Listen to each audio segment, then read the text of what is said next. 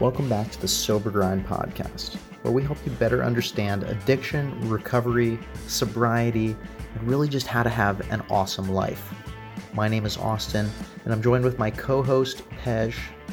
Today's episode is going to be about emotional sobriety. What does that mean, and do you have it? Find out. Let's go. So in 2007, Daniel got sober on June 21st. I got sober on June 16th. We're June babies. And we both just celebrated 12 years of sobriety last month. Nothing good was happening in 2007. No, it's impressed. Well, that was the end of like a lot of really excitement. The drugs stopped working. Yeah, a lot of drug dealers and bars went out of business. That's right. In 2007. The streets became safer, the dealers became poorer, and there was one less car of homelessness on the streets of Costa Mesa because I finally went and got help. But they finally took my picture off the wall at post offices. I was no longer wanted. I saw it on there last week. Are you kidding me? Hi, how are you doing, Austin? Good. So today we're talking about Facebook land, the Facebook. We're talking about emotional sobriety today, correct? Oh wow, we were just talking about that over lunch. That's right. It's a good topic. Yeah. That's the topic. Today's emotional sobriety. That's what we wanted to talk about. So let's just jump in. Pej, first and foremost, what does emotional sobriety actually mean to you? Well, I mean, it depends. It could mean a lot of different things. I think a lot of people, when they get sober, have to feel their emotions, the very things that they were probably using and drinking over in the first place to numb out, and they didn't know how to process their feelings a lot of times. So speaking from my own personal experience, like, you know, some drugs are stimulants, some drugs are depressants. So if I'm a depressed fool, sometimes a depressant will definitely help overcome the depression by helping me numb out, like heroin, opiates. These were a few of my favorite things. But definitely, like, I also like to stimulate my mind. So I did a lot of uppers, you know, like meth, coke, ecstasy. Ecstasy, I mean, that one lived up to his name because, you know, nothing like being full of bliss. And so I love to do a lot of ecstasy. But unfortunately, the problem with ecstasy is whenever I would do it, I would, the come down was really, really hard. And then I would have those days where I was totally depressed and where I thought I was actually going to want to kill myself. And that was like, you know, so I would party from Friday till Sunday. Monday was my come down day. Tuesday was my straight up suicidal ideation day. Like the thought of killing myself was all throughout the day. I just didn't even want to be alive anymore. And I think one of the big misconceptions is folks think, well, the moment I stopped drinking and doing drugs, all this anxiety, depression, and panic, all the hate, all the things that I felt for my family, whatever it is that you're holding on to, is going to be immediately gone. And when it doesn't, I think people get a little, I know it happened to me, I felt a little cheated. I'm like, did I get sober for this? Like, I'm still hurting. I still don't like my dad. I still hate my grandmother, whatever it is. And I think we need to talk about the process of working through those emotions and feelings. Otherwise, you're just going to bounce back into it or find some other thing to be addicted to. Most definitely. Yeah, that's a great point you brought up. I mean, most of the time, a lot of the underlying issues are what leads you to addiction in the first place. So it's so important to actually recognize a lot of that. So, Daniel, for you, after you got sober, what were some of the things that you did to really work on your emotional sobriety and deal with some of these underlying issues that were still affecting you, even though that you were sober? Well, interesting enough, again, we were just talking about this over lunch. I'm 12 years in. I moved to California in 2009. In 2012 is when I started really my spiritual journey and just bettering myself and being more in touch. You and I have worked on this, Austin. On the chakra and aligning myself and finding out it doesn't work for everybody, but it worked for me. But in the beginning, in 2007, after rehab, I didn't have the proper tools. I did everything to keep me off of drugs and alcohol, but did nothing to connect with myself. I was a workaholic. I immediately got into a relationship and started making him my priority. I focused on my career more than anything else. which is not a bad thing, except it took over everything. And then I moved to California. Once I broke up with my boyfriend and he ended up going back to Texas, I really had to sit down and focus. I went through about a 6-month depression state where I really didn't want to do anything. And this is a true story. I went out, I live in Laguna Beach, and when I finally stepped out of my apartment and went out to the beach and saw how beautiful it was, and that there were people from all over the world visiting, I thought, what an idiot. Your backyard is so gorgeous and you're stuck in your apartment. And there's when I started really going, what is it that I'm holding on to that's keeping me sad, that's keeping me depressed, that keeps me anxious? And there started my work with energy and oracle cards and becoming a Reiki master. Now, God bless, that I can tap into the different chakras and go, oh, that's where the fear is coming from. That's where the anxiety is coming from. I haven't spoken my truth, so that's where that is coming from. But it took some work and a lot of bumps and a lot of, well, it was those 60-hour, 80-hour weeks that you're so exhausted that you just sleep, but you're not dealing with yourself, and that's not good. Gotcha. And how about you, Pej, as well? Hi, Susan. I see you down there. It looks like James Coco is watching as well. Hey, James. Hi everyone else that's watching. I miss you. So, okay, so as far as I go, so Pej, go ahead. This is my own personal experiences, is that I had to recognize what my deep-rooted traumas were. I believe that a lot of people that are in sobriety come in with a lot of trauma. You know, I've seen this firsthand. So some people have sexual trauma, some people have physical abuse, verbal abuse, certain upbringings. I know that me personally, I was raised in a very volatile home and lifestyle. You know, like there was a lot of madness in the house, and that didn't really, I mean, it made me more curious to seek out drugs and to escape. But then down the line, I had a very traumatic incident that happened that pretty much defined me. And I went throughout life holding on to that and feeling a lot of pain and anguish and remorse and sadness because somebody's life was lost as a result of me and driving a car one morning when I was on my way to school.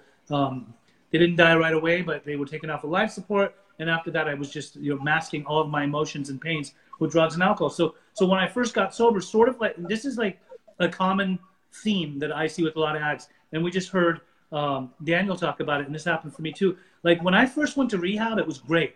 Like I had all these awakenings and everything was really cool. And I was like waking up to life, and I realized how absent I was to all the beautiful things that life had to offer. But then when I had to go out into the big world on my own and not have the treatment center as my security blanket, I remember like being in this apartment. I was renting a room, and I would sometimes like just think, I don't want to go out in the world today. Like I'm full of fear. I would rather just stay here underneath my blanket all day long and not have to face the world. But I knew I had some responsibilities, so I had to go out and do, you know, I had to go out and do life. But on top of that, I had to do the deep-rooted work that goes into recovery. So a lot of people do different types of work. Some people see psychologists. Some people see a therapist. Some people do spiritual practices. Some people do yoga. Some people do the 12 steps. I myself was I was very oriented with the 12-step world. It had become my daily routine. And so when I was going and I was doing it, like, it was really cool. But like going to the 12-step world and just sitting inside of it but not doing the work is like sitting outside of a restaurant really hungry and just watching people like people walk in and go and eat, but you're not eating, right? So it's like I had to do the work, and I had to put pen to paper, and I had to do a lot of writing, and I had to delve deep into my past and see like how I was raised, where I was raised, all the anger, all the resentment, all the remorse, all the worries, all the shame and the guilt and everything that I felt I felt like God had dealt me a bad hand, basically, right? So all throughout my life, like I was taught to be a judging person because I was judged. I was taught to be a critical person because I was critical, you know, like that. My mom was that way. My dad was that way. There was a lot of criticism. You know, I was my own worst critic. And so what happened was people that worked with me, they not only did they put a mirror in front of me and showed me like who I was and who I was not, but also they empowered me to be the best version of myself. And that's what, you know, I live for that. And so also they taught me that now that you're learning about yourself, you go out into the world and you show other people how to do that too, so that you can keep on carrying a message of hope and showing people that you are worth it. You know, when I go and I talk to people, I don't feel like when I go and, like, let's say, for example, talk in front of all the students inside of a high school, I don't go there to help them. I go there and they help me. Because some of the questions some of these high school kids ask you about, like, you know, the curiosity of an adolescent or of like a young adult, they ask you these questions. You're just like, wow, I'm floored that you would ask me something like that. And just, you know, and let me tell you my experience. And when you can share your experience with people, in my world, that's doing God's work. And the more that I do that, the more that my spirit is enlivened, and I'm doing, like, I'm in good spirits. Like, I don't wake up depressed anymore. You know, I don't wake up to, like, I don't have anxiety anymore. There's no fear of the unknown. I live in the present moment. I have a friend that would often say, I don't have bad days. I may have bad moments, but I don't, like, just because you had a bad moment, you know, just because, what is the saying? Just because you had a bad 5 minutes doesn't mean you had to milk it all day long, right? So it's like, I don't really, things are good, you know, like, I'm in good spirits. I have a really good day, and I enjoy, I don't have, like, when it comes to emotional sobriety, I'm in good spirits. I know everyone, I'm not perfect either. Every once in a while, some crap will happen. Whoops, we're on live. Some crap will happen where something will get under my skin and I may act out, but that's the imperfection of humanity. I have imperfections, and I can always try to be a better person. That's great. And both of you do tremendous work. I've known both of you for several years now. Both of you speak and talk about your experiences in front of many people and share your experience and hope. And I think it's absolutely amazing. As one particular story that you told at the UCI event that we had last year, regarding that one incident that you just mentioned, kind of defined you. I was hoping that you could briefly share that, where they had you kind of go through a reenactment of those events. Right. That story was really, really powerful and stood out. And I was wondering if you wanted to explain what that was like for you as well. So obviously, you know, I was a normal high school kid, to a certain extent, somewhat normal. You know, there was a lot of turmoil within the house. But I had finally gotten my driver's license. I was 17 years old. It was a year late, but it finally, like, I was excited to get this car. I had this Volkswagen Bug. I put all my friends into it. The music was blaring. We were just having a nice October morning. Everyone was just driving to school. And out of nowhere, this kid came in front of my car. Then his body went over the hood of my car into the windshield. The windshield shattered. The car kept rolling. It crashed into another van, and the kid's body was flung over the van head first. And he didn't die right away, but his mom took him off of life support about 4 days later from, like, a lot of brain injuries. Like, he would have been, you know, he wouldn't have ever been normal again. He would have been crippled, you know. So I carried that pain around with me for a long time. So when I was in rehab, I told my counselor, like, this is what I've been carrying around for all these years, and I'm ready. He said, are you ready to let it go? And I said, absolutely. I said, what do we do? He said, we're going to do this thing that we do called a psychodrama. So, like, they basically, they reenact and relive the worst day of your life, your biggest trauma. So they put this kid on the ground, they put a bed sheet over his body, and they had me walk around the room and relive that day and talk about it in detail. The way the air was, the water on the ground from the rain from the night before, the feel, what song was playing on the car stereo, who was in the car, what were we doing, who was laughing, where was everyone sitting, where was everyone positioned. And then finally, like, we got to the point where the actual accident happened, and the sound of the impact of his body hitting the car, and then the car crashing into another car, and his body being flung over the top, but us not being able to see it because the windshield was shattered. And then getting out of the car and walking around and seeing him face down. I'm reliving this stuff, and I'm just pouring tears and pouring tears. And I'm just like, wow, I didn't know I have this much pain backed up inside of my head over all these years. And this is why I've been using and drinking. And then going in the act of, like, getting on my knee, and they put the kid on the ground. So there's another kid there, right? He was representing the corpse of the kid, and they put a sheet over his body. So they put my hand on top and said, you're now talking to the soul of the kid that you hit. How do you feel about him losing his life? And I said, I don't feel like, I've never been able to feel, because I'm just remorseful. I'm sad. I'm so sorry you lost your life. Talk to him. So I talked to him. I told the kid, I wish this would have never happened. How do you feel about your life? What happened to your life? I said, my life? Well, I haven't had a life, man. Like, I don't know what having a life is like. He said, okay, so what do you want to do? You want to make a commitment to have a life? I said, absolutely. What do you want to do? I want to commit to helping every single addict, alcoholic of every age, race, creed, and color, one day at a time for the rest of my life. And then the man put his hand on my shoulder and said, so you're making a commitment. This is a big deal. Are you truly ready to commit? I said, I'm absolutely ready to commit. And I kid you not, the next morning I woke up, I felt like 1,000 pounds were lifted off of my back. And I told myself in that moment that this is your turning point. This is where you make a decision to go above and beyond and take your recovery by the horns and just do this thing. Like, do this thing like your life depends on it. And I kept to my word. It wasn't even a matter of me wanting to let my family down, my mom down, or my counselor down, or my sponsor down, anything like that. I didn't want to let myself down. Like, I just didn't. Yeah. I had to do this for myself. And that's where Thank you. I learned to empower myself and make me happy in my recovery. And for the most part, my emotional sobriety is very good. You know, I can't explain. It's indescribable how good life is. But I'm surrounded by a host of friends that we share the same feelings about life. Depression was a thing of the past. I feel like depression is self-manufactured a lot of times. It's because we're thinking too much about what we want or what we don't have. And so we get stuck in those morbid thoughts. And I'm grateful for everything I have, and I'm grateful for everything I don't have. Thank you so much for sharing that. Cottonmouth. Thank you so much for sharing that story, Pej. It's so powerful. It was so powerful the first time I heard you tell it. It's truly stuck with me, and I'm happy you were able to share it with our audience. As we wrap down here, I want to ask you both one final question. Daniel, what is one piece of advice that you could offer to listeners to improve their emotional sobriety? I think the best piece of advice or suggestion that I can give is I'm going to take off of something that Pej said. Do things for you. Something that you'll be proud of. Because I hear a lot, I want to make my parents proud, I want to make this. But other people have their lives. And 90% of the time, they don't care what you're doing. Mm-hmm.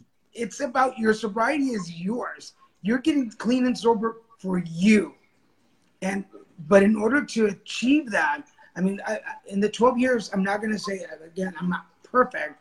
And there's been a lot of health issues that have helped me get into really bad mental states. So that said, cancer aside, I have confronted myself. I confronted. Oh, we both had cancer, by the way. Oh, yeah.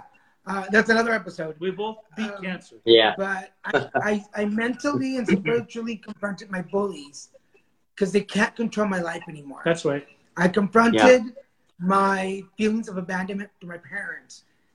My mom has Alzheimer's.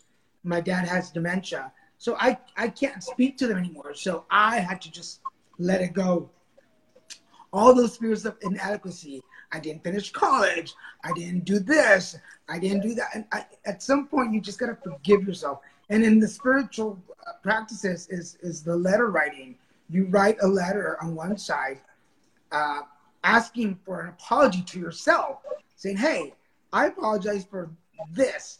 And on the reverse side, you forgive yourself. You say, I forgive you because of that. We got to this point where you were talking about. It's like the good side of what was not meant to be. So you apologize to yourself, and then you forgive yourself, and then you can move forward. Because as long as you it's like carrying rocks to the river. It's a Spanish saying. It's like, you don't carry rocks to the river. Say it in Spanish. No lleves piedras al río. So it's like, why bring more crap? Life is already going to be hard enough. You got sober to stop worrying about the things that you can't control. Mm-hmm. So stop trying to control them and just pay attention to the things now. And I think my biggest advice would be that. First of all, especially if you are in rehab, it's a perfect place to let go of stuff because you can leave rehab and leave all that behind. Let somebody else clean it up. If you're not in rehab, find somebody, and if you're not part of the steps, just do that. Let go of that stuff. And if you are doing the steps, do them thoroughly. I promise it would help. I live I live a great life. When I sit down and look at it, I'm so blessed and I'm so grateful. But I'm human and I'm Mexican, so I always want to find something wrong with my day. But when I sit down at the end of the day and I meditate and I look at my day, I'm really amazed at how great God and the universe are. And in the morning, when I start with that clean canvas, it's the possibilities are infinite. So I guess 2 points. Start your day with a clean canvas, and you can paint it any color you want. Hi, Rod. Thank you so much for sharing that, Daniel. Hi, Daniel. Hi, Rod. Hi, Danielle. Thank you, everyone, so much for tuning in to another episode of Sober Grind. This was a blast. Daniel, thank you so much for joining us again. Hopefully we got to sit down. We got to do like an hour-long one so we can actually get deep into stuff and not just scratch the surface. But Daniel, tell our viewers and our listeners a little bit about what you got going on. I know you have a great podcast that I was on before. What do you have going on that you'd like to share? Yes, we have a dog. We're together now. We have a dog now. No, actually, I will put the links to both podcasts because both you and Pej have been on my show. So I will show those. You guys, whoever is watching now, you need to listen to this. Not because it's my show, but because it's their story and it's amazing. So we got more podcasts coming out. We've surpassed 250. We're near 260 now. It's amazing. Yes. And what's it called? It's the Put It Together podcast. It's Put It Together podcast. You can Google it, find it. It's in all the social medias. Don't you have something new too called Conversations? Yes, we have a new series called Conversations where my guests that have been on the podcast get to come back to the show, and we have a live feed where guests can ask, viewers can ask questions, and my guests get to bring up the topic. So Pej and I are going to get together and do another episode of that. But you can go and find those on YouTube too. Go to YouTube and you can find all the conversations that I've had so far. How do they find it? What do they type in? Daniel G. Garza. Go find Daniel G. Garza on YouTube, and you will find. This is the real one right here. Thank you. I love him. And then the Reiki stuff. We're still working on Reiki and putting out some shows on that. We have a great video. That Daniel is a Reiki master. Everyone. I had the pleasure of having him do a Reiki session on me about a year ago. I put it up on one of my YouTube channels, and that video it's growing every day. It has about 12,000 views so far. It's crazy. You could probably just type in Reiki Master on YouTube, and you'll find the video. It's awesome. It's the entire Reiki session, and he takes you through it. So check that out. That's an awesome video. Thank you again, everyone. I hardly say anything in that video, and I think that's why it's a hit. Because people just love that subject matter. It's a hit, man. You're a hit. You're a star. I love you too, everyone, Gordon. Thanks again. If you like this podcast, if you learned something new today, if it was meaningful for you, we would love for you to write us a review on iTunes. It really helps. It helps us spread more positivity and reach more people online. And if you didn't like it, still leave us a review. We want to know how we can improve this podcast as well. We want to make it the best recovery podcast out there for you. Thank you so much. Share this video. Tag a friend. Join our Facebook group. We have a Facebook group called Sober Grind as well. It's a recovery-oriented podcast. Thank you, Pej. Thank you, Daniel. Thank you. Bye. See you next time. Sober Grind out.